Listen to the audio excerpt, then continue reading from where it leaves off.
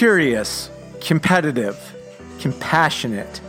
Salespeople are drawn to their careers in much the same way musicians are drawn to music. Once you've learned the language of sales, the beauty is in your ability to personally interpret what you've learned to suit your personality, your interest, and your skill. My name is Roger Burnett, and this is the So You're in Sales podcast, where we consider ways to grow as people as we advance in our careers and learn firsthand from those ahead of us on the path to accelerate our journey. I'm lucky to get to talk every 2 weeks with entrepreneurs, business owners, thought leaders, authors, and people of all walks of life, each with a unique story to share and a look at their lessons along the way. Prepare to be educated, informed, entertained, and inspired. This is the So You're in Sales podcast.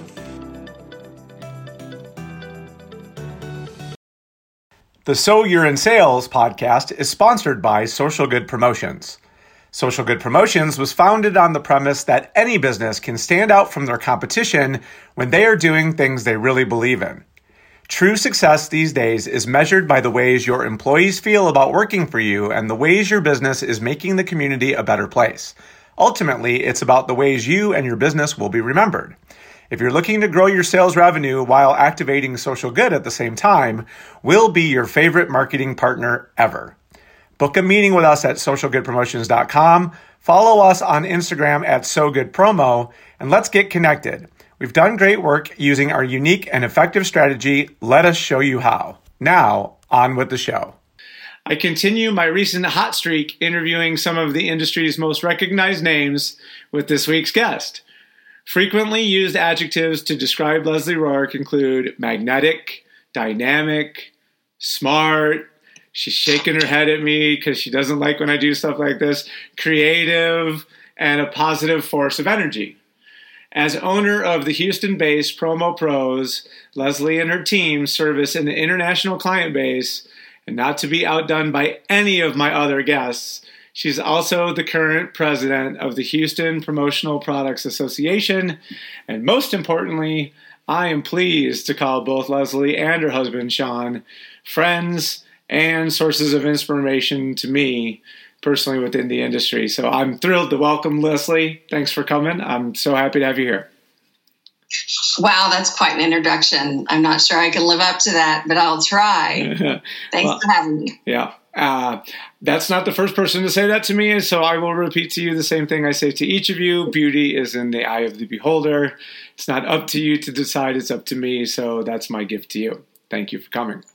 So, I'm super excited to talk to you because stories like yours are somewhat unique, but interesting nonetheless in the fact that more often than not, all of us in our journeys to what we do for a living didn't wake up one day and say, I'm going to sell stuff that has company logos on it, and I'm going to do a bunch of it. I'm going to be really successful at it. We just all end up here some way in another, and yours is no different in that. So, so there you are, you're young Leslie. You are fresh from UT Austin, the hotbed of fun that place was. You got your graphic design degree, you got your illustration background. What happens next?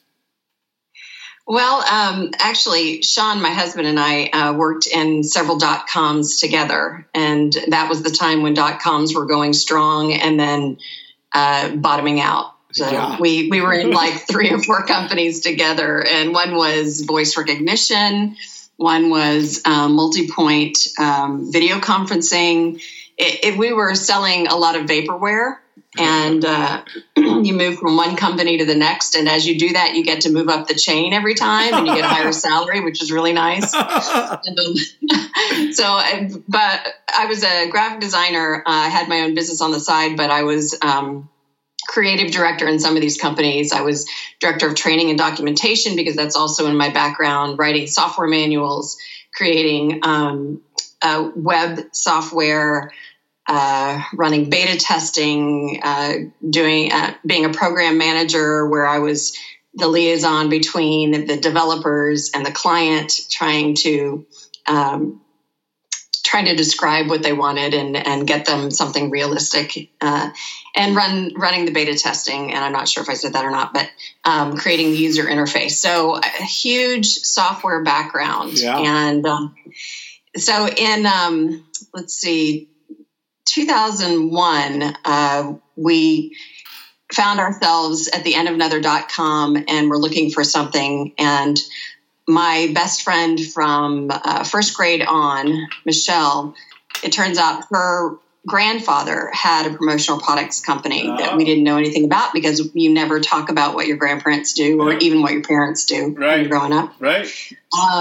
So it turns out her mother took over the company when her father died, and now her mother was about to pass to cancer. And it was very sad for me because she was like a second mother to me.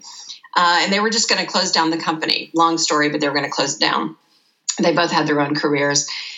And we said, what the hell? We've bought millions of dollars worth of promotional products over the years. How hard can it be, right? Right. Let's jump into this. Let's do this. Sean's background is operations and marketing, so it seemed like it was a perfect fit for us. And we bought the company in January of 2002. Mm-hmm. So we never were in the industry before, just kind of jumped in with both feet. And the issue is that there was nothing on computers. So we come from this big software background, and there was no database. There was no way to order products or to keep track of any of the payables or anything on computer. There was no product lookup. So we had no idea what we were doing. And we had existing clients, and they were calling us asking where their orders were. So here's the beauty of this to me, right? So as I too had the good fortune or misfortune, or depending on how you want to look at it, of being in sales during that first .com era, right? So the late 90s were just such a heady time, because we were going to solve the world, because the clocks were all everything was going to destroy at that midnight on 2000. And so there was such a different thought process around the way business was transacted. And I'm not going to say there was a nihilism about it, but there was a certain, we better be throwing every resource we have at finding out if this is really going to be what it's going to be, because if it is, this could be ugly. And it really turned in a lot of ways to be much ado about nothing. And you used a really important term. You used the word vaporware. And the fun part about, I bet you there's at least half the people on this that will listen to it will go, gosh, what is vaporware? And that was, vaporware was selling something that didn't exist. And it didn't work yet. Yeah. Or selling the premise of what you intended your product to do when all of its development was complete. And the funny part about it is there's some place that still does that, and its name is Tesla. And he makes so much money selling stuff that is not ready yet. And there are people who are just lined up because the best salespeople in the world lived in that time, because they could sell things to people on hope and the notion that they could solve a problem. So you start there, and that's what's fun to me, is to know that that's where you were. And that really was the deal. If you could do reasonably well at it, there was more to be had.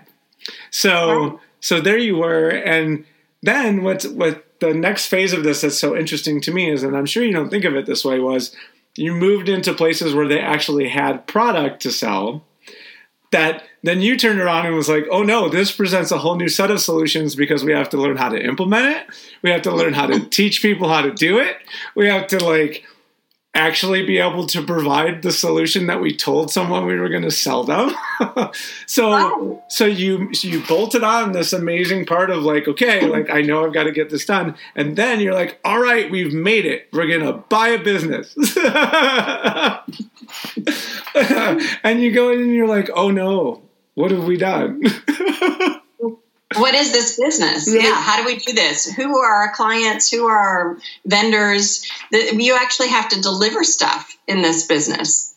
And it's not vapor. That is actual stuff. actual in a box stuff, right? So I mean, what were some of the early, like, where you just kind of looked at each other and shrugged your shoulders and said, you know, like, how do we get there? Like, how did you climb that mountain? I remember we were desperate for software because of course that was what we were used to. We thought that was going to save the day, and it kind of did. So ASI really hooked us up with what we needed to be able to survive in ESP, and Heather DePreto, who used to be with ASI for a long time, she's the one who walked us through how to do what we were supposed to do. And then people from HPPA, Houston Promotional Products Association, were really, really helpful. Patrick Reinecker, who is a multi-line rep in Houston, and a really great guy. Award-winning. What's that? Award-winning. You're right. Award-winning. That's right. Good job, Patrick. People are paying attention, buddy.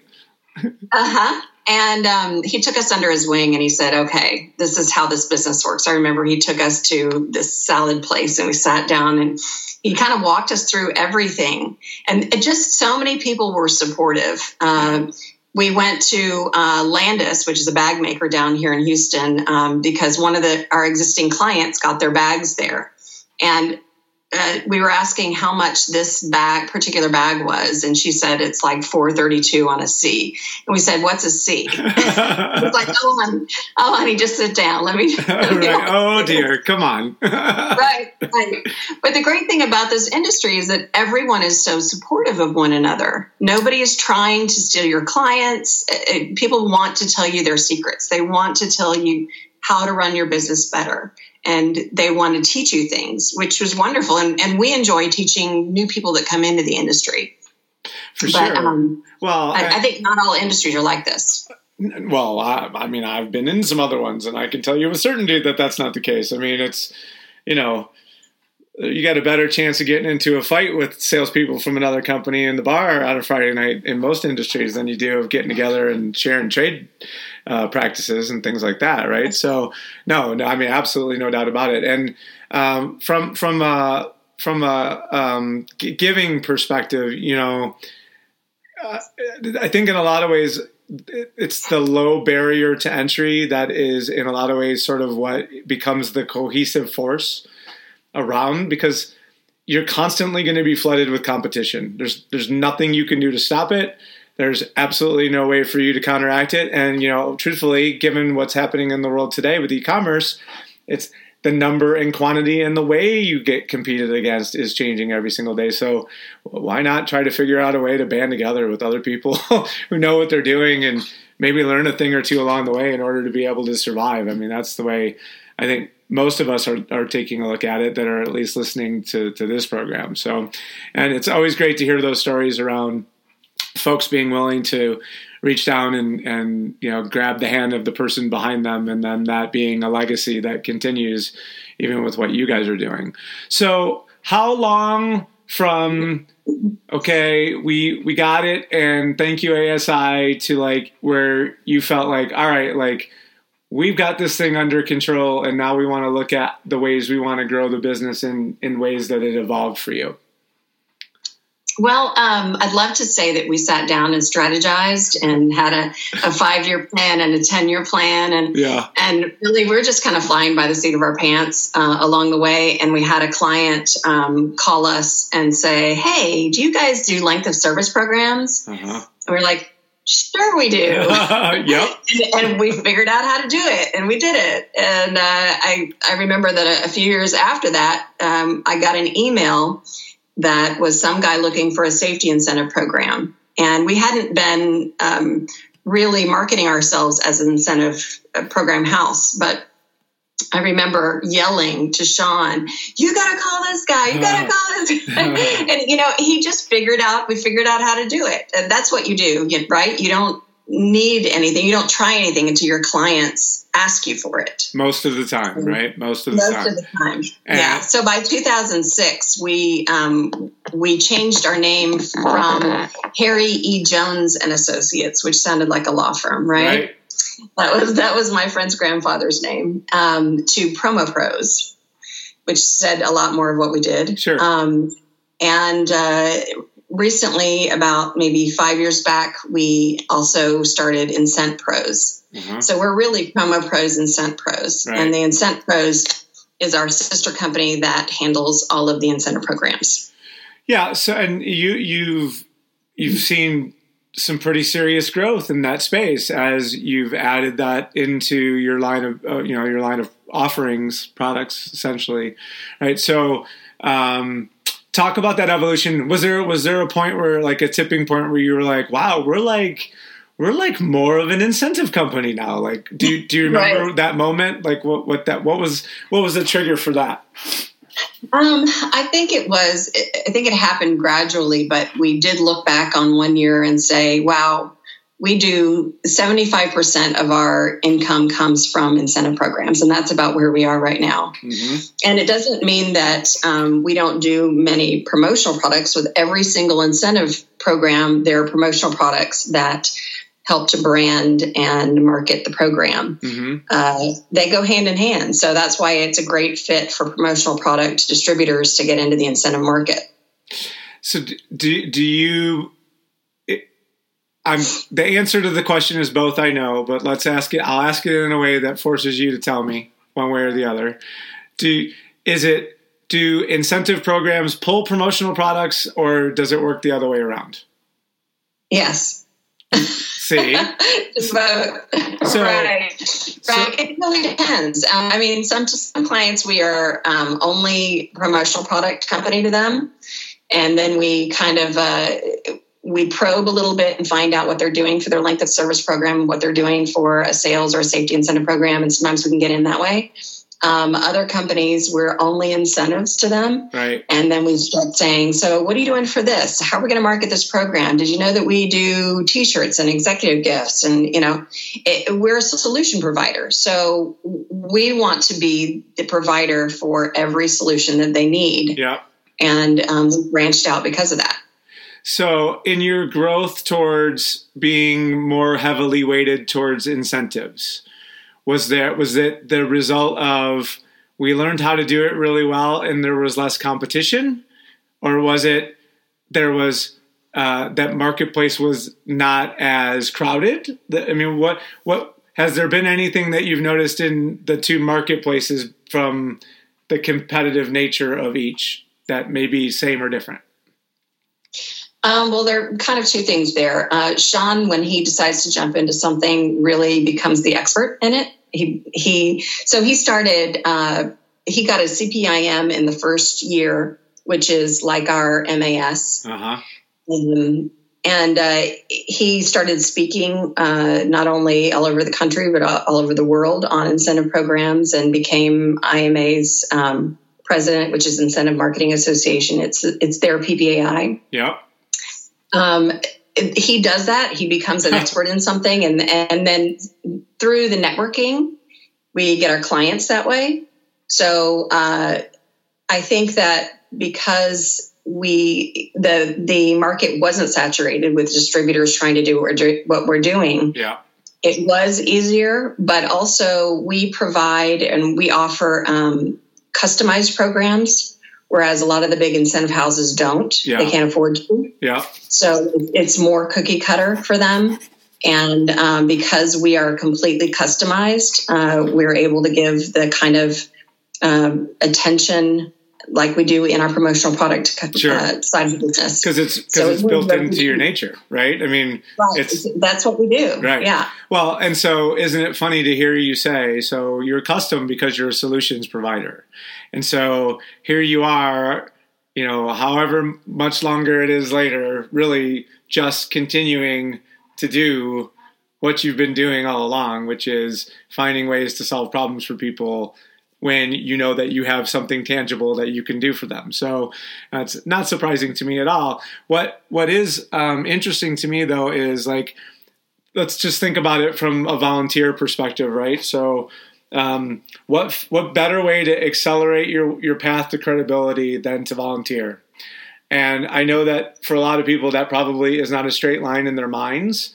But what I can tell you from my own personal experience, and I'm guessing Sean would say the same from what he's done on the incentive side, is it's one thing to get trained by whomever it is that you're working for, because you learn what they want you to know. And sure, you might be able to, try to absorb some other stuff, but you're largely informed by the group that you're surrounded with. And if you can get yourself to where you're with the best and the people who are doing it at a national level, you get better faster, and you get a better understanding of like what people that are doing it best are really doing. So if that's what you want, that's a way to do it that is an acceleration to me. In a lot of ways, that's similar to like mentorship. But you're getting out and you're being active at the same time, because you're usually volunteering and participating in that way. And, obviously I know that with your being president of HPPA that you echo that for me. But before we get to that, I did want to ask, so, if there's people, this happens every now and again where people will say to me like, that topic was interesting to me. I wish you would have asked, like, if I wanted to try to get started in that space, what would I do? So for someone who maybe hasn't done something like this before, do you have some thoughts on places for them to go or things for them to read or people to follow that might be helpful? Well, there are many people in the industry who are very knowledgeable and vocal, yourself and Bill Petrie and Kirby Hasseman. I mean, there are a lot of people who put out blogs and podcasts and things that have very good information. But as far as the volunteering goes, there's usually a local or regional of PPAI to get involved with. Yeah. And it's easy to do. So contact them and contact PPAI if you don't know where to go. PPAI always has volunteer opportunities. And I think that it is immeasurable what you get from it. You get much more back than you give to it. There's also Promo Kitchen where you can be a mentor. And I really enjoyed that too. So, once you're in the business for a while, you just feel like giving back. It's that industry. It's that kind of community. Yeah. And if you don't, you're probably bored in what you're doing. Well, I think it certainly takes on a different context depending on the degree of your participation when it comes to things beyond just how am I executing my role as a member of my business, right? And I mean, I would tell you, if you look at the guest list of this program, it's honestly sort of a representation of my time as a volunteer, both in the regional association community and at Promo Kitchen.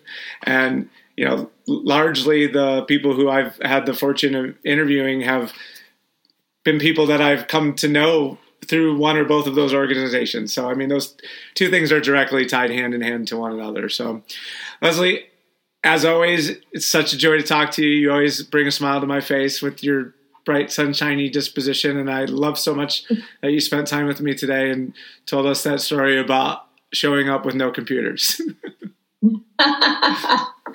The emperor has no clothes, right? So we'll call it a day, and until next time, I'll talk to you then.